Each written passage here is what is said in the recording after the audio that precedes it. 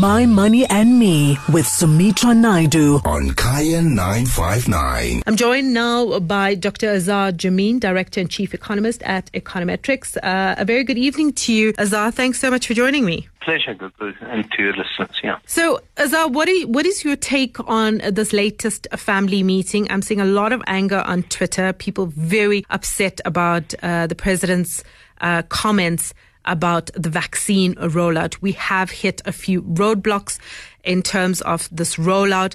What are your thoughts on what the president had to say this evening? I think the restrictions that have been increased are logical. They will have a slightly detrimental impact on certain the poor old industries that have been affected most right through from the time that COVID started, and that is your restaurants, hospitality, businesses. They will most certainly suffer. But, it will be a marginal further impact. They have been suffering all the time. It's back to what we had over the December-January period in that sense. So they won't have to close down, but it'll certainly make it a little more difficult for people to go out to restaurants for any length of time. But as we saw back in January, people still did manage to go out.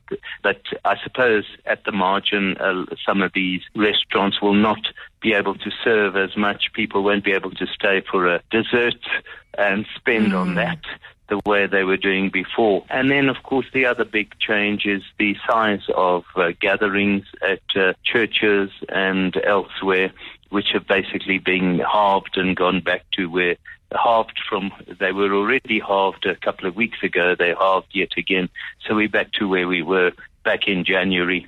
And, certainly in January, after embarking upon such stringent restrictions, there was a very rapid deceleration in the rate of infections. But the acceleration in infections, especially in Gauteng, has been quite alarming. The big question that some will ask is, why was it not just focused on Gauteng? And I think the president made it quite clear that it's a case, according to the epidemiologists, yes, you clamp down on one place, but then in next to no time it just starts accelerating elsewhere. And already this week we've seen a very rapid acceleration in the number of infections in the Western Cape, which is not officially I don't know if it is or it isn't, but that was very low, and all of a sudden it's just rocketed. It's nowhere near Gauteng, but it has increased quite sharply. So it shows you how the thing actually shifts around from one place to another. Clearly, I get the impression that the healthcare facilities are under pressure again, and that was the reason why there was the reimposition of a partial restrictions on the alcohol industry.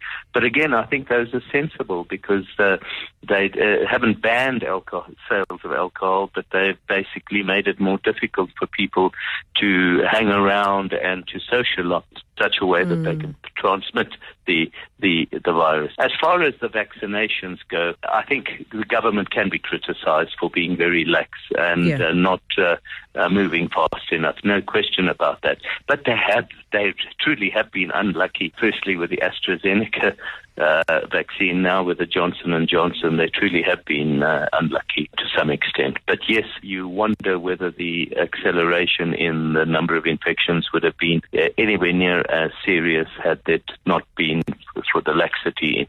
If we'd vaccinated in time, the same way at this time that the Americans and the British did so, then we wouldn't be quite in this position right now. But we did have a lot of bad luck. Yeah, absolutely. But I mean, you mentioned a very important thing there in terms of the timing and where we are at. It just seems to be a delayed response on everything. And yes, of course, we've had a bit of bad luck in terms of, the vaccines coming through. But there's also a lot of criticism around the fact that, the government is taking very long, even with this latest family meeting and the new restrictions. We were getting the warnings about the third wave, last month already. There is an argument that maybe these restrictions should have been put in place a lot earlier than having left it to get to the stage where you've got a number skyrocketing, especially in Gauteng. I think those are very valid criticisms, and it goes back to the lack of capacity or insight within the rulers of within the leaders of the government. Most definitely, that is the case. But I am a little more forgiving in recognizing that there has been some bad luck as well. Your thoughts around the fact that alcohol sales have been restricted again? It's not as bad. It's now restricted again to Monday to Thursday, 10 to 6 p.m. And I'm assuming, that's where it stands, right? So it's not going to be allowed on the weekends as well. We've had this before. The liquor companies are very important to this economy. They are big contributors to GDP. Their investments are very important in this country. SAB just announced recently that they would be going back to investing after pulling out. They've decided to go ahead with the investments again. The impact of this, because they are saying that any restrictions at this stage, they're still trying to get over what happened last year, and it's going to take them years to actually get back there. Even a restriction like this, Monday to Thursday, 10 to 6 p.m. is probably pushing that expectation out a lot further in terms of their full recovery. No doubt about it, but the government has a very difficult trade-off here. The evidence does point to the fact that the higher the level of alcohol sales, the greater the trauma cases that need hospitalization. And to that extent, if, as we have heard, there is pressure on hospitals now, you don't need, on top of that, a whole lot of trauma cases because of alcohol abuse. What we did see over December, January was that the restriction of alcohol sales, even though they were still allowed, they were restricted to Monday to Thursday, that did cut down on the number of people who had to receive treatment for alcohol trauma. So this is a balancing act. Yeah. They haven't stopped people from drinking alcohol at restaurants, but that goes hand in hand with consuming food, and so the impact is not anywhere near as detrimental as it is when people just drink for drink's sake over a weekend, and it becomes a pastime, and then they become violent and hurt themselves. So yes, you can be critical, and the industry can be critical, I suppose, but one has to be realistic. This is the trade-off. It was then, it's up to the industry as well to try and make sure that people do not abuse the consumption of it's the same as drugs with some of these things. You have to make quite sure that people don't abuse it, but that hasn't been proved the case. As soon as the ban was lifted completely, so your trauma cases increased again. So there is a one-to-one correlation between. Yeah, we saw such a massive decline. We saw hospitals empty for the first time when alcohol was banned outright. This is not an outright ban.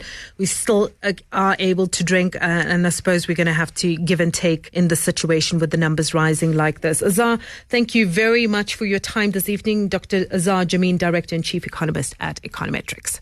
My Money and Me with Sumitra Naidu every Tuesday from 8 to 9 p.m. on Kaya 959.